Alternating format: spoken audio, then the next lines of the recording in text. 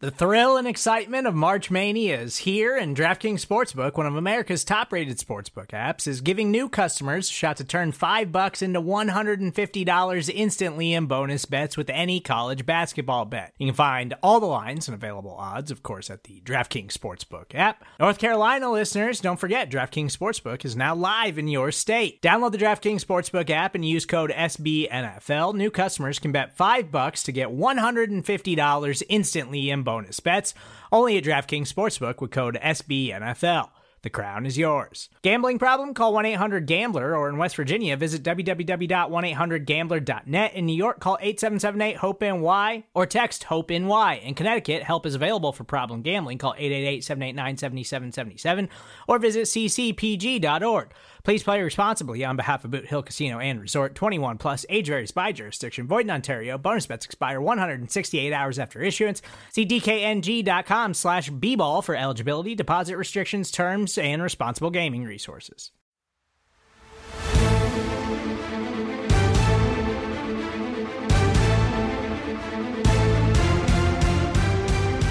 Welcome on, and welcome all to the greatest show of them all. It is the Waka Waka NFC East Mixtape, which you can listen to on any one of your favorite SB Nation NFC East blog podcast networks. You can also watch this on the Bleeding Green Nation YouTube channel or the Blog on the Boys YouTube channel, where if you do, you will see the dashing, debonair, freshly manicured faces of myself. I'm RJ Ochoa from Blog on the Boys. He is himself, Brandon Lee Gouton from Bleeding Green Nation. BLG. Very happy Tuesday to you, Wednesday to the listener, whatever day you want it to be in your heart.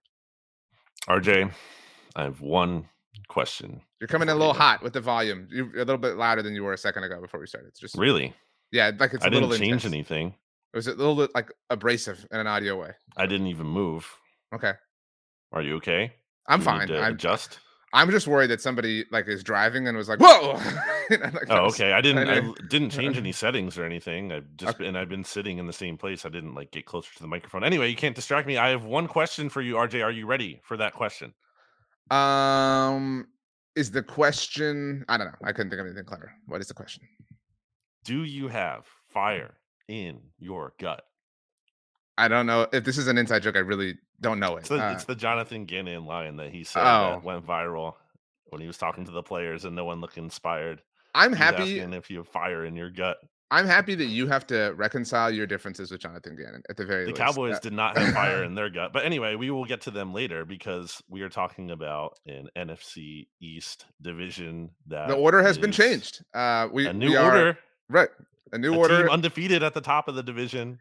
It is Tuesday, September 26th, the Tuesday after week 3. Again, just for context, we generally record about 11:30. It's 11:26 at the moment Central. On Tuesday, we dropped this on Wednesday, just the way it works out with our schedule. Again, and if you're new around here, maybe it's your first season, we actively during the season discussed the NFC East teams in order of current standing. And because of the results this week, only one team in the division picked up the W, and it was the Philadelphia Eagles, the last one to play on Monday Night Football, of course. So they will be the first team we discuss, and we'll obviously go in divisional order. Do we have any kind of things we need to take care of before we jump right into the Eagles? We have another divisional matchup this week. Obviously, we'll get there after we discuss the week that just unfolded. But kind of a weird week. In general, week 3 was across the NFL. Let's just get into the Eagles. I mean, they're 3-0. They beat the Tampa Bay Buccaneers, who were previously undefeated on Monday Night Football. What? I mean, I just hope you're not going to act like the Bucs are this mighty dragon that we're slayed. That's all. No, they're not. Okay, I didn't think they were great. That's how it sounded for a second. They were 2-0. I'm just saying. Factually. Can I go first? Okay. Tell me your impressions from the Eagles advancing to 3-0 and covering the spread. They were 5-point favorites. They covered the spread. So I hate the double Monday night game. I hate this because obviously this was the game that I wanted to pay more attention to. And I hate that I'm somewhat, and I'm already, this is a difficult time of year as is with all the sports happening. So I've already, got enough attention on the Astros and their battle for a playoff spot. So, but now I have to devote attention to this Rams Bengals, snoozer that is happening, whatever. It was stupid, but everyone in Philly hated that. At least on Eagles Twitter that I saw, the live check-ins, I hated it because I don't want to see a smaller version of the Eagles Bucks game if I'm tuning in to watch the Eagles Bucks game. You can flash a little ticker for the Rams Bengals game, sure. It's done. I don't need a live look in at that game as I'm trying to watch the Eagles Bucks game. I agree with you completely. And like I'm saying, we've talked many times about the Eagles, Texans, Phillies, Astros World Series night. Like that's hard enough. You know what I mean? When your city or your multiple teams happen to line up and you have to watch them anyway. Like we don't need one sport making it more complicated. But I digress. Anyway, I have the Philadelphia Eagles currently number 3 in my power rankings at blogontheboys.com. The only teams I have ahead of them are the 49ers and the Dolphins. Also, obviously, both undefeated. It's And actually lower than I have them, which is funny. I have them below the Dolphins, 49ers, Chiefs in that order. it's higher than you have them. That's what you're saying. Oh, I thought you got them at 3. Yeah, you said, but that's actually lower than I you have have them lower. I have them lower. I know, but you misspoke. Then you said that's actually lower than where you have. Yes, them. I have them higher lower. than you. My top 5, just quickly: Niners, Dolphins, Eagles, Chiefs, Bills, and then I do have the Cowboys right outside of that at 6. But this was kind of a sleepy game for a while, and I feel like it's been that way for the Eagles so far this season. Like, I don't know that I definitely know that they haven't looked like their 2022 selves, at least on offense, beyond the incredibly amazing offensive line.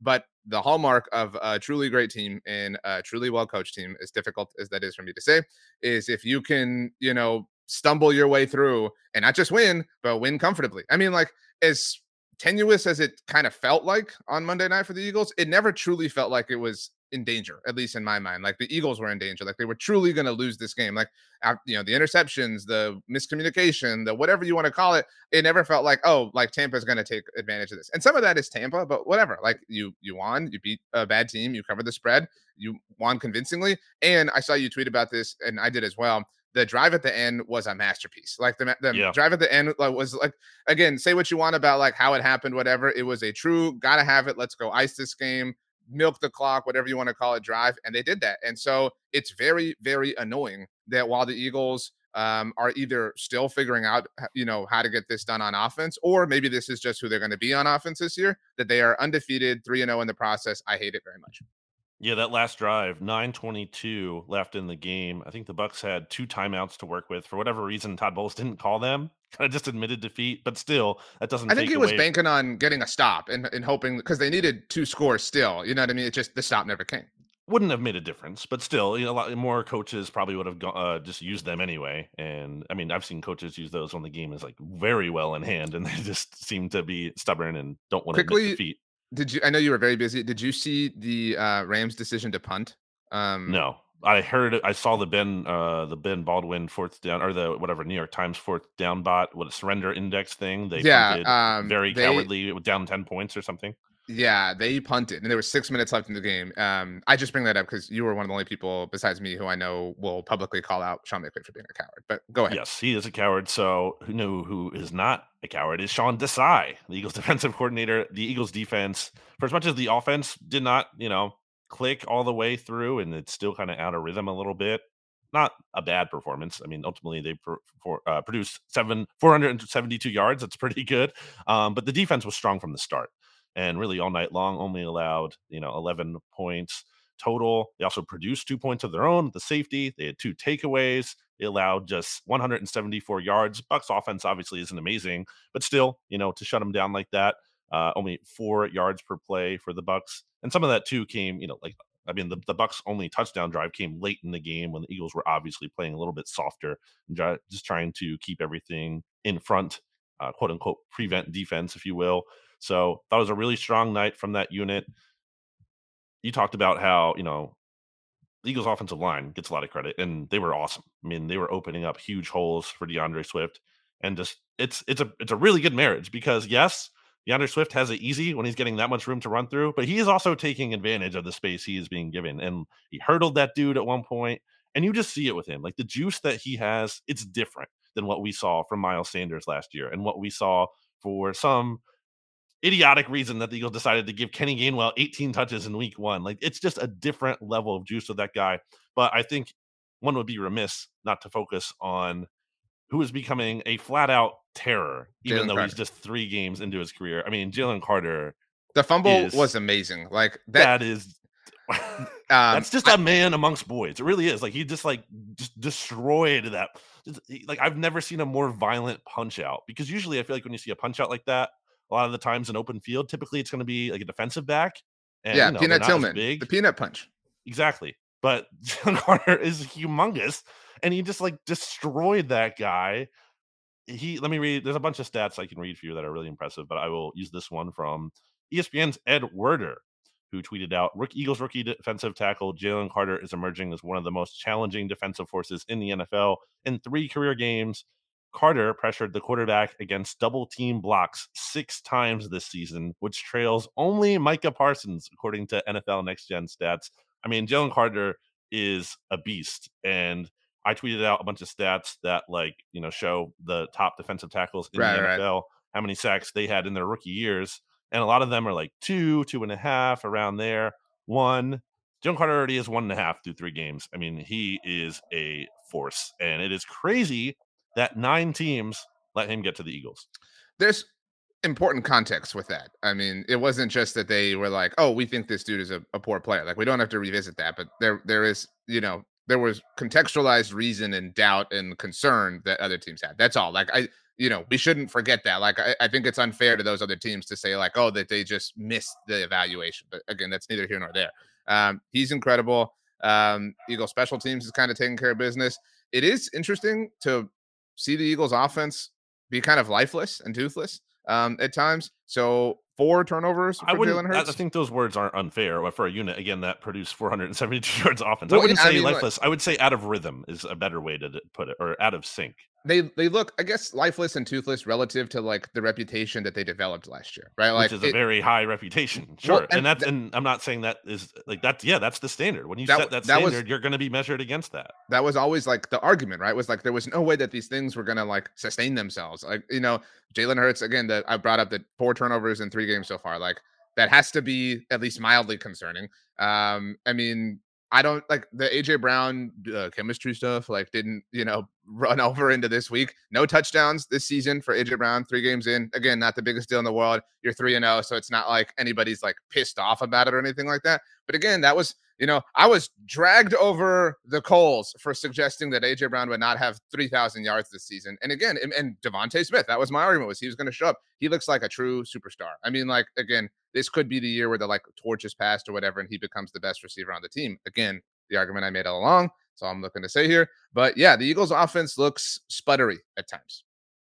So I think it's more than natural regression, which is a point I've made. I think I was even saying last week, because look at the Eagles defensive line, for example. Like, they were obviously going to regress from a standpoint of, you can't break the NFL record, or almost break the NFL record for sacks, probably, went going from back-to-back years. Like, that sack production was always going to come down this year.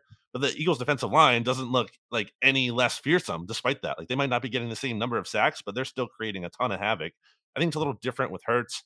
I think it's possible this game was a step in the right direction for him. And let's be clear, he made some important plays. Those 2 throws that he had on, I think it was the Eagles' longest drive of the year at the time, like 80-something yard drive to Olamide Zaccheaus. He hung in the pocket and he stayed alive. And sometimes I get frustrated when Hurts hangs onto the ball, because I think he's missing throws that are there to be made in terms of throwing his receivers open and throwing with anticipation. And sometimes you hold on to it forever and he ends up throwing it away or only running for a couple yards. In this case, he was able to hang on to the ball, and despite pressure coming onto him because he was holding onto the ball, he kept his eyes down the field and he made some really accurate throws. And one of them, he got drilled on and he threw a touchdown pass on that, and it was like just over the outstretched arm of a Bucs defender. So that was a really impressive play. I think he's at like a C plus for that kind of game. It was not, an amazing game by him. The turnovers are concerning. One of them seemed to be a miscommunication with DeAndre Swift. Even so, I wonder if the ball placement was right on that. And, he got picked off by incredible play by the Bucs. But that was like a backup cornerback who makes that play, and actually helped the Eagles, because, I mean, it's obviously not a smart play to throw that pick, but that's what set up the safety. So I think Hurts needs to be better, like, plain and simple. I think he will. I'm still not worried about his long-term outlook and the luxury that the Eagles have of having a defense that can show up, and how strong they are in the trenches and how they can run the football. That he doesn't need to look like MVP Jalen Hurts superstar from the jump. They're buying themselves time for him to figure it out. I still believe he will figure that out, because the talent he has on offense is simply too good. And so I'm not worried about that, but I do, want to see that at some point. I want to see the Jalen Hurts we're expecting to see. The Jalen Hurts the Eagles are expecting to see. You don't pay Jalen Hurts what you did in the offseason for him to be the quarterback he's been now through the course of the entire year. Yeah, I mean, again, the luxury of having a elite front office that builds the team the way it does is if your quarterback struggles, turns the ball over, doesn't play like the person you paid him to be, you can still figure things out and you can still win games. And again, beat a bad team, cover the spread. Good teams win, great teams cover. All that's well said. The Eagles are lower than where did you say they were in your power rankings? What spot? I have them at 4, only behind the Dolphins at 1, the 49ers at 2, and the Chiefs at 3. They are fifth in DVOA after week 3. Total DVOA. Offensively, 10th. Defensively, 7th. But that special teams group that we talked about is 4th. So kind of doing the heavy lifting right now. Any other thoughts on the Eagles before we move on? I don't think so. Just it's certainly a win to build on. It was a big opportunity with all the other teams losing in the division. You get alone on top of the standings, and now they host the Commanders, who we'll get to later in week 4, and it's a good chance to get to 4-0 with a division win under your belt. But they lost that game last year. I know. I am sure they are aware of that. Are you sure? Are you positive? I'm sure. No, I'm sure. Like that's like going to be a thing this week. Like, hey, we lost to this team last year at home, so we have to be sharp. We can't, let this slip. The great tweet from the Eagles social department, by the way. The DeAndre Swift, Jason Kelsey thing. That was like our favorite Kelsey Swift combo. Like that was like all day Monday. There was nothing but like Travis Kelsey, Taylor Swift, jokes and content made. Like that was a unique and personal way to do it. So kudos to the Eagles social department for doing that. Okay, the Dallas Cowboys no longer first in our order because they lost on Sunday to the Arizona Cardinals. We talk about good teams win, great teams cover. Depending on where you look, they were 12, 13-point favorites. They lost by 12 points. And it wasn't like, a final touchdown to kind of like make it look bad. It wasn't, like it blew up late. Like they were never really in the game. Like from the moment they were kind of behind the 8 ball. They obviously did not. I don't know what. I know you were off on Sunday as far as Eagle stuff, but they did not play Tyler Biadasz, their starting center. They did not play Zach Martin, starting right guard. Obviously, Trayvon Diggs tore his ACL from between the last time we recorded and now. Obviously, Tyron Smith did dress, but did not play. Which was. I have a question about that. Sorry to jump in, but like, were they thinking like, oh, we can kind of afford to rest these guys? Maybe I don't know that to be true. I'm just wondering from afar if that was the case. If like, were they trying to be extra cautious, thinking they could win without those guys? They haven't said that. Well, of course you wouldn't admit that, but I'm curious if like that's a sense that you may have gotten. Like if that was like the Super Bowl or like the Eagles game, like would they have gone? Do you think? Maybe. I would offer that. I would answer with a different kind of point of fact in that week 1 they didn't play Tyler Smith, right? Because it kind of felt like, okay, maybe we can get through this, and buy him some time. And then they didn't play Tyler Smith or Brandon Cooks in week 2. And like, and this was a point I've made at Blog of the Boys, not to support the decision. It obviously blew up in their face, but they had logic and reason to believe like, hey, look, we should be able to do this. And they were wrong, obviously, but I'm sure they thought let's power through, let's get through. We'll get the ball out quickly.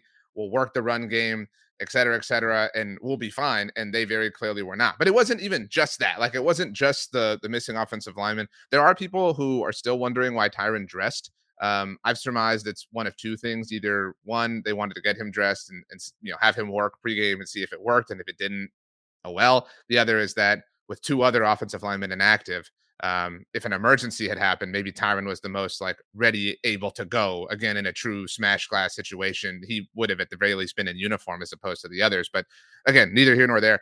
I mean, they were just again outdone. The mighty defense that we were putting, there's a long list of things that went wrong in the desert for the Cowboys, but I would not put the offense or the offensive red zone issues, which is like the talk of the town, at the top. The defense just got worked over by Josh Dobbs. And interestingly enough, Jonathan Gannon, whose expertise obviously isn't on the offensive side of things, but obviously comes from the Eagles. I mean, they ran right at Micah Parsons, and Micah has talked a game of do it, bring it at me. And it worked. It completely and totally worked against them.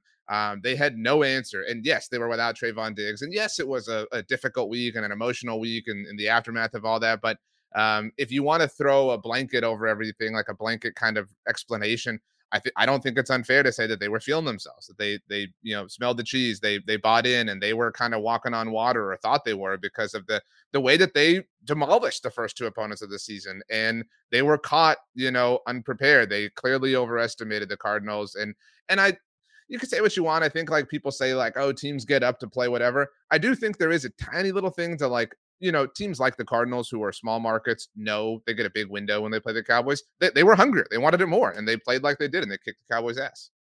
Yeah, it's not one of these things here. You talked about, like, it's a legitimate 2-score loss. It's not like, oh, Mhm. late game touchdown, some weird lateral, thing. No, I mean, and also, yeah, you're 12-point favorites, 12.5-point favorites. You have to figure out a way to win. This isn't like, okay, 1-score game, something weird happened. No, you just got beat, like, flat out. 12-point loss. And really, it could have been a little bit worse from the standpoint of the Cardinals go for those 2-point conversions early in the game. They don't get either of them. Things happen, sure. But I'm saying, like, it was like, even if there was a little bit of, even if they just go for extra points there, it's okay, 30-16, whatever. The run game concern is big when you allow The 222 defensive run game, yards. you're Yeah, saying. the, Yeah. the 222 yards on 30 attempts, 7.4 average, and 2 touchdowns. I mean, specifically against, let's just say, like, an Eagles team that can run the ball. Like, that's something that, I'm looking at and I'm like, okay, that's a matchup that, I'm not saying it's going to always hold up like that, but that's something that is going to be like, I think I feel good about that going into a game against the Cowboys. That might be something that is there to exploit. But I guess the big thing, like you talked about, is the red zone offense. And statistically, I've read different analyses, if you will, Analysis. that analysi, that's definitely not a real word, that red zone offense, like we talk about defense year to year, not being sticky, red zone offense typically not. And so I think that could be some of the factor here to kind of be fair to the Cowboys. I think, a lot of people want to say it's the coaching thing, but it's fair to point out that this year, the Cowboys so far in a small sample size ranked 27th in red zone efficiency after being first last year.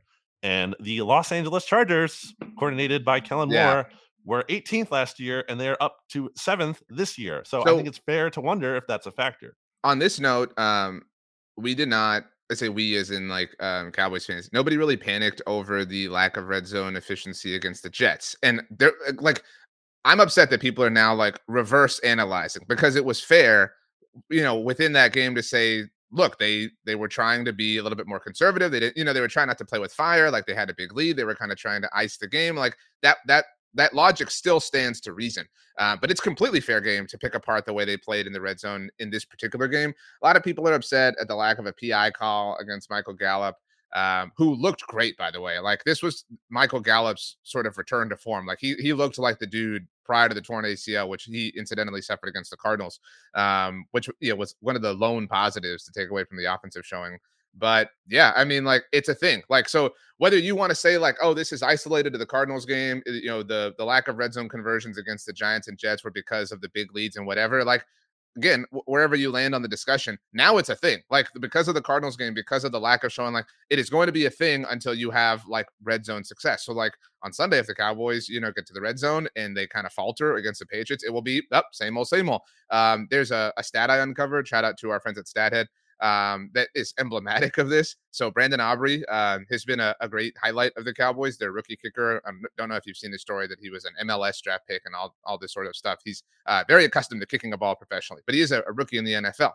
He's the only kicker in the Super Bowl era to attempt at least 10 field goals in his first 3 career NFL games and make all of them. But again, that's somewhat reflective of having those opportunities. And he's had so many opportunities because the Cowboys have struggled to convert in the red zone. But still cool that the Cowboys have that, going for them. But yeah, they have to, they have to get in the end zone. That's real. That's the name of this game. You could, even if the defense wasn't terrible, you can have the best defense in the world. But if you're just getting there and only taking 3, like, that's going to come back to haunt you. You mentioned the Eagles can run the ball. Next Sunday, the Cowboys visit the 49ers. They can run the ball. After that, they visit those Chargers on Monday Night Football. Austin Eckler, I know, is dealing with injury, but, like, they can, have a lot of success. Like, this is going to get tough for the Cowboys if they can't figure this out in an overall perspective. That Dak interception was obvious to say very bad. I mean, because even if Kaiser White isn't there, like, It's just it's hard to see what he saw on that play when there was The pick 3 is bodies there. the pick is Also, really shout out gross. former Eagle Kaiser White, who was talking trash to Dak before that. Was it before Shout out that Michael play? Peterson, who made you believe in him with what he wrote at Bolts from the Blue way back when. So But that was a big play. Love that to pick see was that. bad, but like the idea that it like lost the game is so silly. Like, you know, I think they had an 11% win probability at that point in time, and it dropped to 1, obviously, It after the ended the interception. game. It didn't like It wasn't the did, only but reason they lost. my point is, like, it was already, you know, they were already like heavily down. You know what I mean? Two things, and then I'm done with the Cowboys. I have one more question once you're done. Well, I'll let you go first. Just a question. Just an answer. Not something to say it's definitely true, but questioning. Answer. Were the Brandon Cooks and Stephon Gilmore acquisitions overhyped? I think it's way too early to say that. This was a Right. bad That's game. why it's a question. It's not a statement.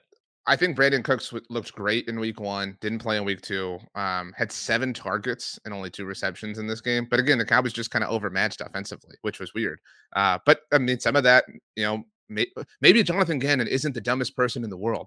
You know, I don't know. All but right, let's see how many games the Cardinals win this year before we say that. Well, let's see if they beat the Eagles. That would be so funny. I would love that so much. But anyway, I mean, not a great game for Brandon Cooks, but not a great game for the offense in a lot of ways. And the Stephon Gilmore thing, it's, you know, he was a stock down for me in my stock report. And I wrote this, and I said this about a lot of people because the context is so necessary, but like, it's kind of unfair, or at least it was that game to be down on on Stephon Gilmore, because the Cowboys didn't trade for him to be their star cornerback, right? They traded for him to be the running mate to Trayvon Diggs. And, you know, circumstances have changed, and, you know, Stephon's got to rise to the occasion. Like, I'm not shying away from that, but this was not the role that he was, you know, designed to fulfill for the Cowboys. And so it's hard to hold that against him. In the same way, I had Deron Bland as a stock down for me, and he, you know, kicked to the outside after, you know, he's their slot corner, but like, you know, so it's hard to say like, oh, you were really bad at doing the thing that you weren't expected to do, but you have to do it now. And so that's just, it's kind of a catch-22 thing. Two things for me, like I said. One, I assume you kept a watchful eye on this game at the very least. Near the end of the third quarter, Cowboys down by 8 points. Mike McCarthy decides to go for it on 4th and 3 from the Arizona 4-yard line. I ran a poll at our site asking people if they agreed with that. Overwhelmingly, people would have preferred a field goal. Granted, we have the benefit of hindsight, but cowards. I'm generally an aggressive person, but I wanted the field goal in that moment because it was it was pulling teeth on offense. I felt like, get those 3 points. You have a quarter and change to go, and then go take the lead. But whatever. So curious for your take. I'm always going to be in favor of going for it, even if the data is a little against it. I just think it's an attitude. It's a mindset. It's like you have to, some people have said, you have to marry the analytics. You can't just date them. Like, you have to marry the mindset. So if that means sometimes being wrong and being aggressive, I will live with that. I think I can't go and be like, well, it's such a bummer that we did everything we possibly could to try to win the game. I can't feel bad about that. That's fair. And I'm fine, like, committing to that, right? And like committing to the mindset, and like sometimes it being the lesser approved decision mathematically or from a data standpoint, which this was technically. You know, but I'd rather live, you know, with this side of the coin, or on this side of the coin, I guess. You play to win. Oh, shut up. Anyway, last thing, I told you I wanted to bring up something on Tony Pollard. So Tony Pollard, we're now through week 3, leads the NFL in carries. He has 62 carries so far this season. Obviously, it's a massive workload, especially for him. So he also has 12 receptions on the season. So he's got 74 total touches. So I did this last week because I spoke to Tony Pollard. It's an interview. Everyone can go listen to a Blog on the Boys if they want. He has a partnership with Chili's. You like Chili's? I think we've talked about that. Big Chili's fan. Yeah, Chili's is great. I mean, we already gave them their love, but, you know, on the show. So anyway. What's your favorite thing from Chili's? The honey chipotle chicken crispers. Oh, with the waffle? Or they serve them on like the mini waffles? Or at least No, I've had those there. I just like the honey chipotle chicken crispers, the fries. I like the corn on the cob, but I went to the dentist this morning. So I'm not saying this because of that, but I like to cut the corn off of the cob. And That's then fair. Like, you know what I mean? I don't want to eat it, you know, but I'm usually there with people, you know, it's, you know what it's like eating corn on the cob. But anyway, I like the burgers are really good. And then the chicken bacon ranch quesadillas. Those are a winner. Great call. Hey, Chili's, we're looking for an official sponsor here on the Mixtape. Sure. So 74 total touches for Tony Pollard, again, 62 carries. So I was curious last week, and obviously curious this week. Zeke Elliott, obviously kind of the poster boy for heavy workload during his time with the Cowboys. Zeke's rookie year in 2016, he had 76 total touches through the first 3 games of the season. So 2 more than Pollard's currently at. but all of his other seasons in Dallas, he had fewer than Pollard has now. Through, you know what I'm saying, through the first 3 games of each of those seasons. I tweeted this out. So my point is, like, Tony Pollard is literally getting more work this season than Zeke Elliott ever did, save for his rookie year during his time in Dallas, when he himself was like the workload dude of all dudes in the NFL. And I'm not trying to say like, oh, it's not sustainable and like sound the alarm, but like, I do think it is something to watch. Definitely, yeah, file it away, something to watch, like red flag kind of territory, especially because Pollard's really never been that guy. Like, that's why, in part, earlier in his career, you weren't using him in that way. Part of it was Zeke is there, but part of it's like, I think the name of Tony Pollard's game is that more of an efficiency guy than a total workhorse volume guy. Obviously, he's proving he can handle that to this point, but I do wonder what that looks like over the course of a season. And also, this is beyond this year, so more of a long-term thing. But like, what does that look like for him as he's entering, a contract year again next offseason? And do you want to pay that guy again? That's something you have to figure out down the road. But it is something worth monitoring. It's shades of, and I brought it up right now because I uncovered it right before we started recording. I'm going to write about this as well. But shades of DeMarco Murray, obviously, like, like people say, like, run him into the ground, contract year kind of thing. And in a unique way, it makes a little bit of sense if you buy into that, in that he doesn't have he has a lot of tread on the tires, right? Like, so you might as well, like, he's much more fresh for a running back entering or in their 5th year than the average person is. So just kind of an interesting phenomenon that I'll be monitoring, at least throughout the season at Belong on the Voice. But I guess we might as well take a break. Do you want to do that? Let's take a break right now. Support for this show comes from Sylvan Learning. As a parent, you want your child to have every opportunity, but giving them the tools they need to tackle every challenge, that takes a team. Now more than ever, educational support tailored exactly to what your child needs can make all the difference. That's why parents have trusted Sylvan Learning for 45 years as the ultimate teammate in their child's educational journey, instilling in them a love for learning and a passion for reaching the next level. And Sylvan's Insight Assessment can identify gaps in learning and areas that could be of concern for your child. It's a 360-degree view into your child's learning that you can't find anywhere else, and helps ensure that your child didn't miss something in school that might put them at a disadvantage in the future. And right now, it's the best price of the year at $29. Go to sylvan29.com to learn more and get your child's assessment for only $29. That's SYLVAN 29.com. All right, welcome back here on the NFC East mixtape. RJ, I want to ask you. I want to ask you something. You told me. What do you want to ask me? Well, you can ask me first. I don't want to ruin this. Go ahead. I'm sorry. No, I didn't have anything. You can ask me. What is your take on Peacock offering a reboot of The Office? I don't know if you knew that was a thing. So I saw that on Instagram, one of those aggregated posts you'll see, which I don't. I don't even fully believe those all the time. I feel like a lot of misinformation gets spread. So I meant to go check that, but because I was busy yesterday with a lot of Eagles game prep, I didn't actually Google the article or the source for that. I just happened to see it. So I feel like I would need to know more details before I can actually tell you how I feel, like who's involved with this, I don't know anything about it. While I respect your willingness to gather information, the fact that you aren't immediately opposed to this is a big red flag. Like, I don't care what involved. Even if he is, I mean, like, do you think he is? He wasn't even involved in the final seasons of the show. I mean, so like, what? Not, but I need to see it. Presuming he is not, this is a horrible idea. Stop rebooting things. Enough. We don't need it. Just give us reality TV. In fact, Brandon, the day that you and I are speaking is a great day, or the day that this episode's dropping, Wednesday, September 27th. Survivor is back. I'm excited. Well, we're dropping it, I think, a little bit earlier than you. I'm excited, but I'm also so behind on my preseason podcasting that I'm not ready for it to start. So I'm probably not going to watch it until Friday. So don't spoil it for me. I won't, but it's a heavy time of year. So we got Survivor coming back, The Amazing Race coming as well. And I think it drops on Thursday, the newest season of Lego Masters, which I highly recommend. Have you ever given this a shot? I don't. I feel like it's don't have the time to add that in. It's great. I pretend that I watch it because I have a young son, and he's kind of getting into Legos now. So it's like, oh, watch it for it. But now, like, my wife and I love this thing. Like, it is so, dude, the challenges like that they come up with are so unique. I can't believe the creativity they have just in the challenge, let alone like what the people do with it. So whatever the case may be. We went to Legoland when we were in California. Pretty cool. I've heard good things. Yeah. Not exactly like a ride filled, trip, because kid's a baby, but still like very, very cool stuff to see. The Washington Commanders, undefeated, no more. The Sam Howell hype is over. 37-3, the final score, as the Buffalo Bills hand Josh Harris his first loss as the owner of the Washington Commanders. It's kind of interesting how Magic is getting all the attention. Like, I understand why, but it's like, well, who wrote the biggest check here? You know what I mean? But whatever.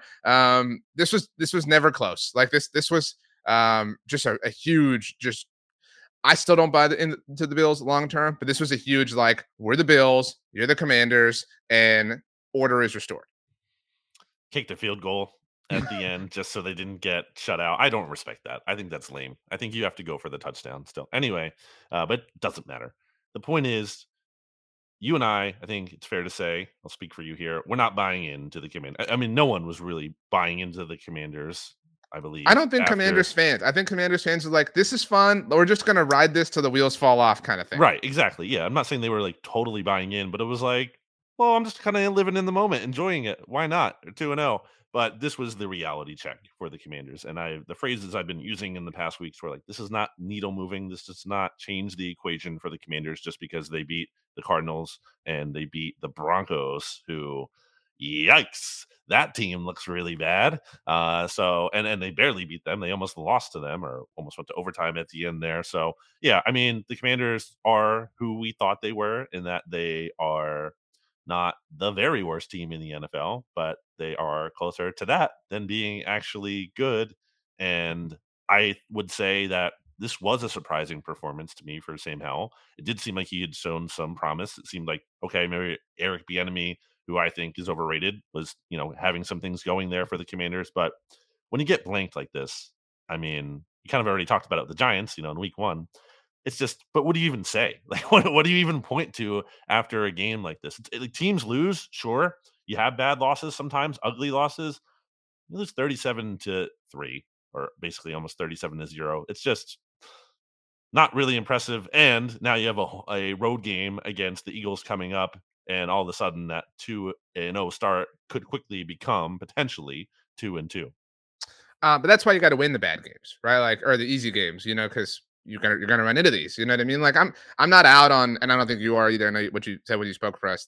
This team maybe being like a wild card. You know what I mean? Like, they've got that kind of. I'm out potential. On that. I'm not. But I mean, 7th seed at most, maybe, but no. Sure. Say no. They flirted with it last year. That's what I'm saying. Like, you can't be out on it at this point. I mean, you can't be out on really anyone except for the Bears. You know what I mean? Being a wild card. I'm gonna say I'm out on it. I mean, the NFC teams that I would put above the Commanders right now, like, how many would I put? Like, a bunch. I mean, there's only so my power rankings. Would you put the Vikings? Yeah, the only teams I have below. Can I guess? Can I guess the NFC teams you have below? Yes. The Bears. Yes. And the Panthers. That might be it. And then the Giants. Oh, and I actually have the Cardinals below them too, because I had the Cardinals last in my rankings last week. But it's literally just one spot, I think. And they also lost, or sorry, they beat the Cardinals. So I'll give them that tiebreaker. Although it was close, but yeah. Sure. Man, we're like, this season is setting up for like a Jonathan Gannon, like 40-0 whenever the Eagles. Please, I need it so bad. No, I'm just trying to manifest it at this point. Yeah, I mean, this was tough. This was a tough scene, but like, this was again, like, I don't think there's any real shame here. I still don't think there's any shame here. 37-3. That's what do you mean? It's no shame. You got no, because like they're not there. Like, you know what I mean? Like, they're punching above their weight at this point. Like, you know why they're not there in large part? Because that offensive line is a sieve. Like, they're not stopping anyone, and that's a really interesting thing coming into this week's matchup against the Eagles. I mean, that's going to it could get ugly for them. Last year, they had that game in Landover, Maryland, that I think Carson Wentz got sacked like 9 times or whatever. I mean, this could be another one of those games. I have the stat here from Ralph Vacciano, who says Commanders quarterback Sam Howell was pressured on 27 of his 39 dropbacks. That's 69.2%. And that is the second highest pressure rate in a game they've ever recorded. Last thing for me. Did you listen to Monday Football Monday? I know you said you're behind on podcasts. What did you? You're I'm East behind on Coast my Survivor podcast specifically. You are you're way more familiar with the East Coast than I am, obviously. That's true. What did you make of Mark Schofield saying that it was weird how the Bills used like Old Bay to make fun of the Commanders? Like, granted that this loss, was in the state of Maryland, but like it is something I agreed with Mark. Again, I don't have the geographical perspective, but like that is way more associated with the Ravens than it is the Commanders. I don't think it's like insane. Like, where did you possibly come up with that from? But it is, I think, not the right move to make. I did think about it in this vein. I was actually listening to that podcast and I thought, like, well, what would be an example of that? It's like trolling Philly about like pizza. Like, Philadelphia has good pizza, in my opinion, really good pizza, but it's like it's not like Philadelphia's thing as opposed to New York. So it'd be like, if you did something like, I don't think that was a good to example. troll the Eagles like that. I don't think that was a good example. It's along those lines, though. I think it's something that's like close geographically, and yeah, they have it. Maryland, or the DC has that, but they have some of that Maryland influence, but it's not their thing. But they DC are doesn't Maryland. really have a thing other than. That's what I'm saying. Like they I like what you said about the politics thing. Yeah, like but if I you're don't gonna, think you meant it like you said it. It was like they should just drop a hot politics take. I didn't mean like a literal politics thing, but like if you're gonna troll, the Ravens, like again, I'm cool with the Old Bay thing. Like that makes a lot of sense. Like if you want to make any kind of crab joke or whatever, that's fine. But if you're gonna control the Commanders, like it has to be like politically related, not in a real sense, but like you have to make some sort of like funny political joke or whatever. Be like, oh, guess the Commanders voted wrong. That's a horrible. That's terrible. It's a horrible one. But you get my point. Okay, anyway, let's move on. To the first game that was played in week 3, the New York Giants completely and totally out of their element. This game was so long ago in the rearview mirror that I don't know that we have to like really analyze it, but they did lose to the Niners 30-12. No Saquon. Daniel Jones was awful.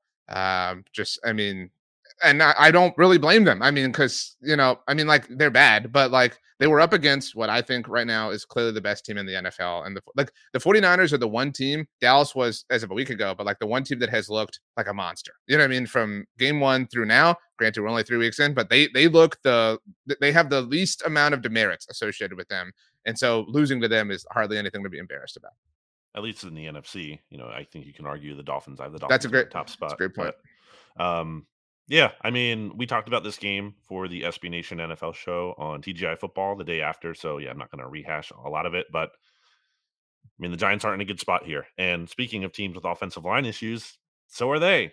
Like, the Commanders have their issues, but so do the Giants. Evan Neal is very much not making that leap. I was reading through Big Blue View, and there's actually an article up there right now, our friend Ed Valentine, about the offensive line being in disarray there. I think it's something to the effect of like the offensive line isn't the only issue, but that's where the problems start with right now. So I think they're getting a little bit healthier there moving forward. I don't know if that's going to make a big difference for them. Obviously, Andrew Thomas has missed some time, and that's, important, but I don't really see the equation changing here for the Giants, where they have the Seahawks this week. Then they get the Dolphins in Miami next week, and then they play the Bills in Buffalo the week after that. So, I mean, even if, let's say, they beat the Seahawks, that's not a guarantee to me. The Seahawks, I don't think it's anything close to a guarantee. I mean, the Seahawks are favored by 1.5, if I'm not mistaken. Where do you have the Seahawks in your power rankings? I have them right behind Dallas at 7. I have them like 9 and 10 around there. They're a top 10 team to me right now. I mean, I just don't see any way that they're going to contend. But man, like what a horrible, horrible primetime schedule. Let's give them that win, though. I'm saying let's give them that win. Okay, they're 2-2. Okay, then you get the Dolphins and the Bills. So you're like staring 2-4 in the face there. But you are giving them, by the way, the Seahawks have a bye after this coming game. That's already like, wow. But don't give them that win, right? Like play, because that, like, let's be fair. I'm not saying I'm just no, saying I know, but like being nice to them. Let's say they can win even if you win one of the next 3 games, which I think would be very good for them. I understand your point. 2-4. I understand your point, but they probably won't. So they'll be 1-3, 1-4, 1-5, hosting the Commanders, who are better than them, right? At least. But you fall to 1-5, like.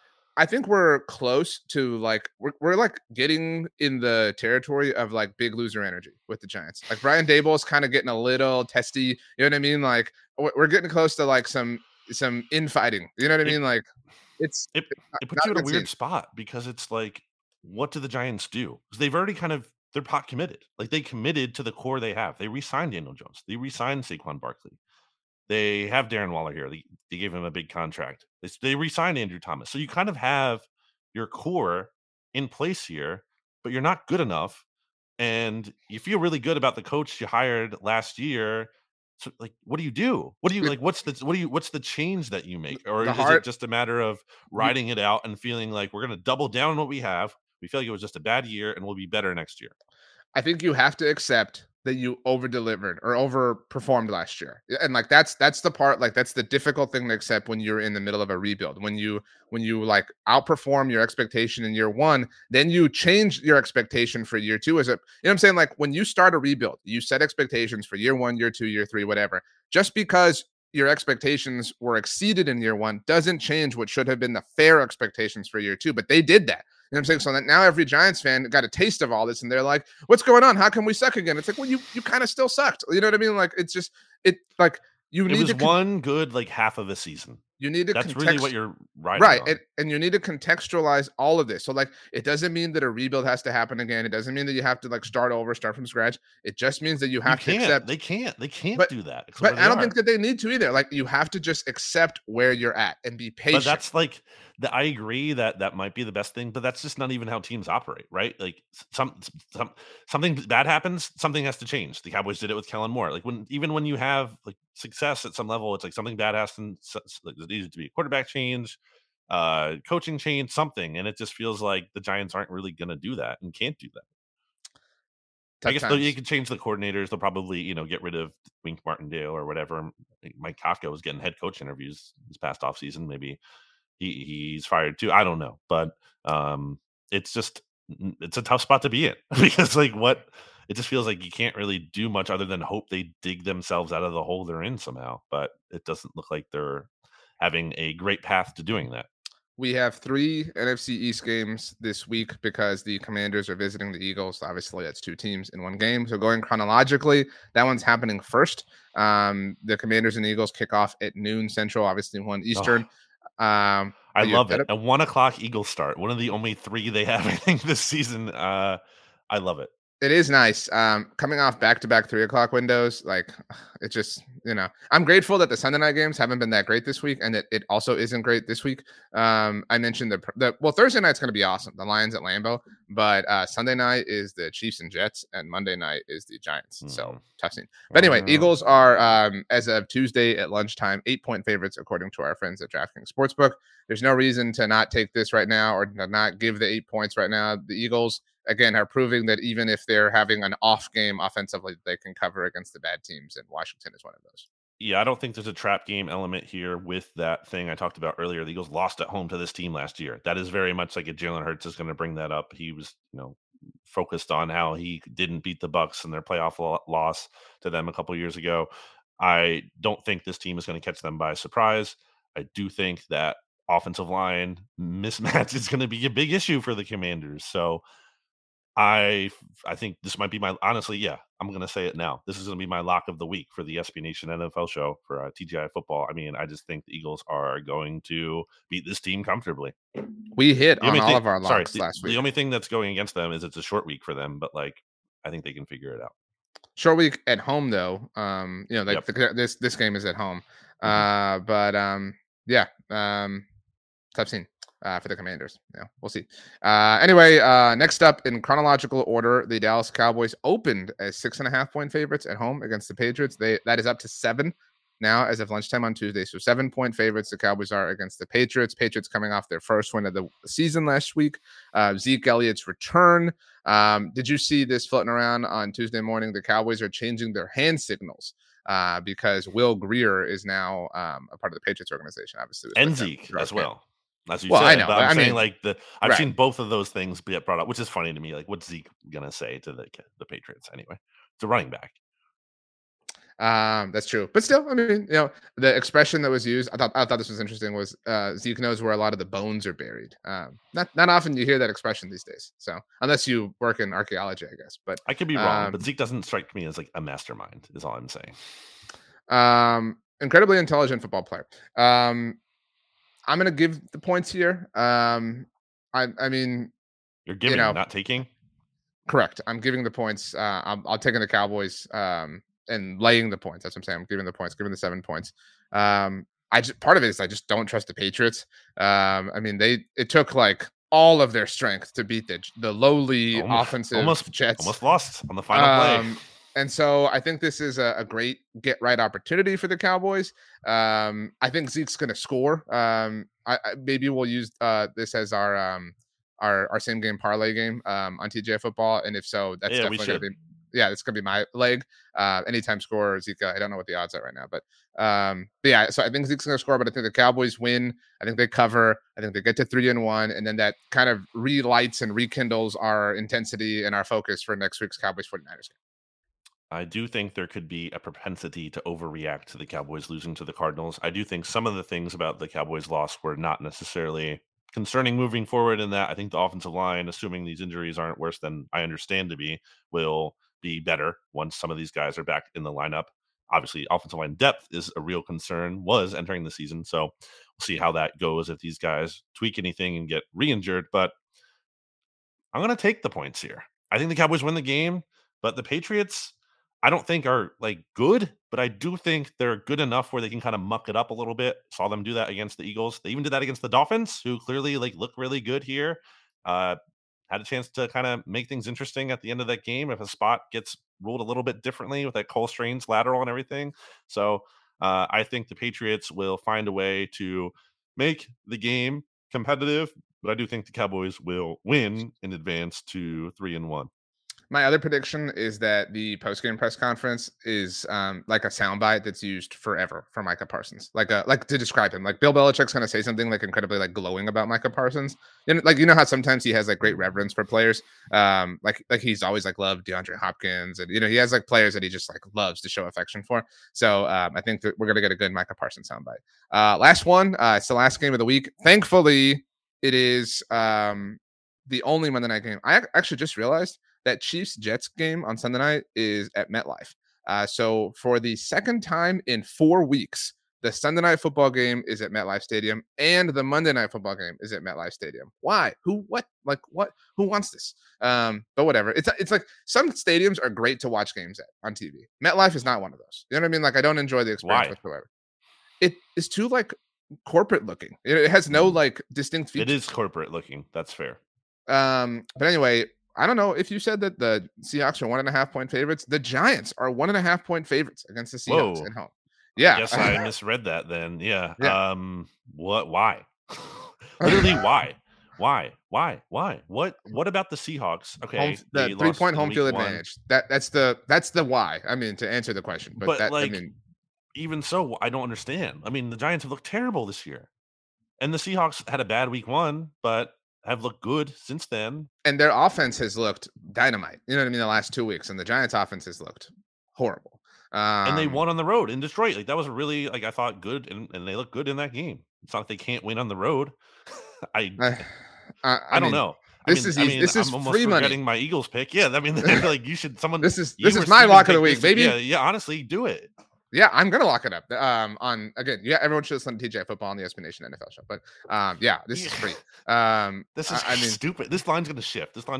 By the Seahawks are gonna be favored. I mean, take this line now because the Seahawks are gonna be favored by the end of the week. It might change by the time this episode's out on Wednesday too. But like maybe this is an indication. Again, I'm not saying this would justify it for me, but like Saquon's back. You know what I mean? Like whatever. But it's still not enough. So yeah, we're both taking the Seahawks, obviously. So then we have the Cowboys and Eagles as the only 2 teams getting the win in week 4. So the division would look like 4-0 Eagles, Cowboys 3-1, Commanders 2-2, and then the Giants 1-3. All right. It is time to add the latest batch of songs. I had one last thing that I forgot on the Eagles real quick. Because I want to get your take on this. It was so perfect and symmetrical. I know. And then you just like took us out of order. Well, I forgot. I wanted to mention real quick, Eagles having red zone issues of their own. I think they went 1 for 5. Although one of those drives ended in that was the end of the game. Like they weren't trying to score. So kind of I'm not saying this to cope as a Cowboys fan. Like there's a lot of ways I cope, but this is not one of them. It does seem like scoring is just down, like unless you're the Dolphins, right? Like the Dolphins have scored enough for everybody. That's true. One of my link articles, I believe it was on Sunday, I linked to an article that passing numbers specifically are just down around the NFL entirely. It's like historically, like if you look at some of the context there, you can check out the article I linked to on BGN. But yeah, that's not just a feel thing. That is statistically borne out. Well, and so like people say all the time, like it takes 3 weeks, a month, for the like NFL regular season preseason effect to kind of wear itself out, and then once October hits, obviously the best month, the football kind of stabilizes a little bit. So we'll see if that that historical field trend does kind of take, but we'll see. Okay, so way to I have just one more thing. Oh. What do you? I mean, that wasn't even the thing I wanted to talk about. I thought that was the thing. Okay. The main thing is, what are your feelings on the tush push? I understand why some people think it's like hokey or whatever.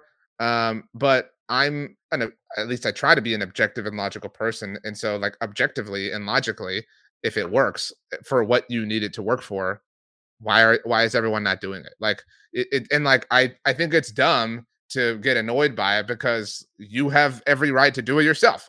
Right. And the part that is the most annoying is that every time it happens, we have to hear how many pounds Jalen Hurts squats. Like that is so irrelevant to Steagles. Yeah, but like that is so irrelevant to what is actually happening. And I'm not trying to take away from it's not irrelevant. It's definitely like a factor. All I'm saying is like it is one of the smaller factors involved. Like if you want to tell me how many pounds Jason Kelce squats, okay, let's hear that.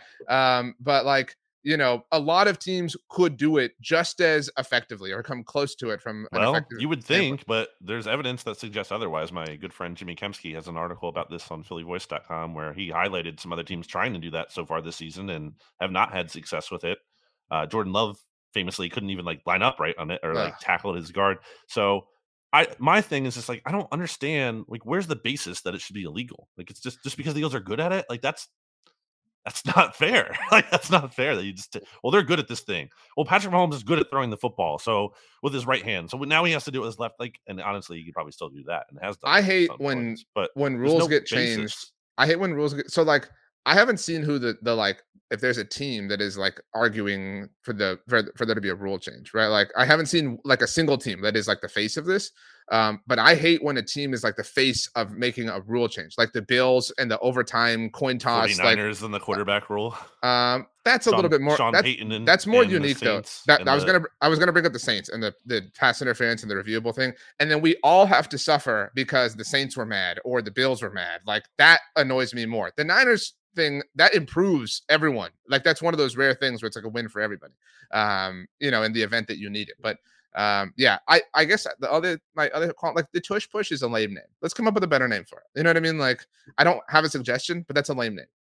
It would not change a freaking thing if you outlawed it anyway, because the Eagles are still really good at sneaking the ball. It's just so dumb. It's just like, it just seems like people hate the Eagles or are mad that it works. Like I don't understand what other basis there is to hate that. It's not a football play. What does that even mean? It's literally happening in a football game and it's a play. So it literally is a football play. It's not a football. How is football not like big dudes in the trenches pushing against each other? That is a lot of football. Like, I don't understand the arguments against it. It's just so I don't even like talking about it. In part, I brought it up here because I wanted to get your take on it. I don't like talking about it. You felt about it. Because we never really talked about that. So I kind of wanted, and also because you're coming from a standpoint of where like, I can get accused of, I'm a homer because I like it and the Eagles are good at it. I wanted to get your take on it because you would not be accused of that. But I genuinely don't get the outrage about it. I feel like I would feel like that way even if the Cowboys were doing it. I just don't. It's not illegal. If it's within, like that would be like being upset about like, how come the Cowboys get to line Micah Parsons up at defensive tackle? Like, you know what I mean? Like whatever. It's like, if it's freaking Diana Rossini is out here tweeting, should there be a limit on how many times they do it per game? Like, what are we talking about? That's so stupid. Shut up. That's so stupid. If there should it's be a within, limit on why? If it's within the rule book, like I have no problem stretching within the farthest corners of the rule book. Like I'm all for that. And in a similar sense, I'm going to do the Brandon thing and bring up one more thing. In a similar sense, this isn't within the rule book, but if you're not pushing it, the like quick start, movement from the offensive line, the Lane Johnson play, I do want, like, that false start was atrocious. The non-call against Tampa. I think that was legitimate. That was a horribly. I'm saying that is a legitimate bone to pick with that play, but that is not what he does on the other plays. That one, he was legitimately early. That is No, but not the same I thing he does understand. on the other plays. That's I different. understand that he times things correctly, but that does often lead to, like, if you want to get like intense about it, like a microscopic false start every now and then, whatever. And I do wonder, based on how flagrant the missed call, obviously on Monday night, the same way Jawan Taylor's now got like the FBI watching him for, you know what I mean, like for false starts. Well, I he's want also lining up in like way far back, which is a whole nother thing. No, that's part of it too. But like again, we've seen this happen with other instances in the NFL where like one player gets like a rap for something, and then like it never goes away. Like officials are like on the hunt for it because they've been told or they've had their attention raised. So like I do wonder. I'm curious to see if Lane Johnson's called for a false start on Sunday against the Commanders. Like that's kind of my point. Like if there is this like, okay, like if Ron Rivera this week is like, guys, I don't know if you know this, Antonio Gibson, basically Christian McCaffrey, but also Lane Johnson, he moves early. Make sure you're paying attention to that on Sunday afternoon. I'm sure teams have highlighted that. It's, if people are talking about it, I'm sure coaches are as well and submitting that. But guess what? They're also just not going to call it on every play. That's the reality. That's like, that was the Seahawks mindset in their, Legion of Boom era, when it was like, they're not going to call pass interference every play. So we're just going to do it a lot of the time. And sometimes they will, and some of the times they won't. And it's going to work out for us ultimately. It is time to add our songs to the NFC East mixtape playlist. Rachel, always early, got hers in. She has chosen No Problem by Chance the Rapper and Lil Wayne. An excellent selection. Do you want to go first? Do you want me to go first? You can go first. I would like you to Slack it to me, yours, right now, because I will forget forget to add it. So that way I have it to reference. You have kind of chosen, I would say, weekly anthems for the Eagles. You know what I mean? Like, this is kind of how I'm feeling about thematic. the Eagles. Right. The anthem, a great song in and of itself by Good Charlotte. Not my song that I'm choosing. I'm going to go with Anything Could Happen by Ellie Goulding. Because that's how this past week felt in the NFL. I wouldn't say it was a week of upsets, but it was a week of weird results. Cowboys, obviously, chief among them. The Colts beating the Ravens. I know you enjoyed that very much. What else was weird? Everything was weird. I mean, the Browns blew out the Titans. Like the Browns offense woke up and came alive. It was kind of a boring NFL week in general. It wasn't riveting, and I want to be riveted. So Anything Could Happen by Ellie Goulding is my choice. I was between two. I was gonna do the happier one. I'm gonna do the more. It's a little more of a sad song or downbeat, but it's called One More Time. It's actually Blink 182's new hit single that they just released last week, I believe. New album coming out in October. Excited for that. Not to bring the pod down a little bit, but to bring the pod down a little bit, I went to my grandmother's funeral on Sunday, and she was my last remaining grandparent. She had a great life. Shout out to Gran, 91 years old, single mother for a large portion of her life, having 6 kids. Never drove, RJ. Got around the entire country, even though she never had a driver's license. Great lady. And, again, lived a great life. But I think I was just feeling very contemplative and, introspective over the weekend, and thinking about how, life is short. I know we say that a lot. That's a cliche, but it's true. So you kind of just have to take, the time to appreciate the people here and the moments that you have, the wins, such as when your team wins and whatnot, and really enjoy those things. The Eagles are 3-0. That's a nice time. Doesn't necessarily guarantee anything in the future moving forward, but right now I'm going to enjoy that. And One More Time. I think there's just been thinking about a lot of different things that song relates to, and about how, you have to take advantage of the time you have now, because nothing is to be taken for granted. That's really beautiful sentiment. I know we don't get super serious here all too often. I know I speak for everyone. Our condolences to you and your family. Please extend mine to your parents, Brandon. There is no love like a grandmother's love. It is a very, very unique thing. Really cool. That your grandmother never drove. That is kind of representative of the time she lived her life in. She went to a one-room schoolhouse like crazy. It's just like how is this in our lifetime? But yeah, that's who she was. The coolest part about the mixtape is that so many people involved hate the other people involved. But on a human level, we all love one another. And so, we all love you and all love the Gowtons. Great song choice, great story, great explanation. And cherish the moment. Carpe diem. Carpe omnia. That's the Cowboys theme for this season. Did you know that? No. Do you speak Latin? No. Do you speak any other languages? I took Italian, but it's just like I barely did not. I retained that not at all. I mean, I could probably read some things and understand some words. I know some phrases, but not much at all. Okay. Let's chunk deuces. As we do, I would like you to, I think I've asked this before, but maybe the answer's changed. I would like you to give us your power ranking. It is Power Rankings Tuesday of your top 3, but in ascending order. So 3, 2, 1. Favorite soups for the fall specifically. So not in general, for the fall. Man, I'm trying to think.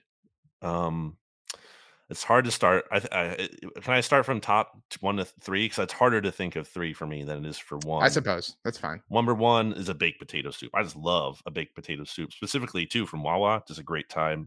Thick cream. I like a creamier soup as opposed to like a broth. A clear broth soup in general. There are some good soups like that as well. But baked potato soup, number 1. I mean, I almost want that so much that I don't want any other soup. Why don't you give me one? Well, my wife made a chicken tortilla soup that I talked about in our post-game show that was really good. It's still a little hot outside. I'm really itching for this, fall stuff. I've never had a baked potato soup. I've also never had. We have a neighbor. Soup. Well, we have a neighbor who does a lot of grocery distribution, and they'll give us a lot of onions sometimes. So that's why I brought it up to you one time. I was looking at one, and it just looked so delicious. Like I wanted to kind of hollow out the onion and make onion soup and eat it out of the onion. So I'm going to put that in my top 3 without ever having had it. Can I include chili, or is that its own thing? You can, but only because we referenced chilies. Not that it's the same thing, but you can today specifically. That is specifically like a cold weather thing too. Okay. I'm going to do chili number 2. It's kind of cheating, but whatever. And then I'm going to go, it's a classic. Hard to go wrong with this. I'm going to go with a tomato soup. Grilled cheese? Absolutely. Okay. Say grilled cheese, and then we leave. Grilled cheese, and then we leave.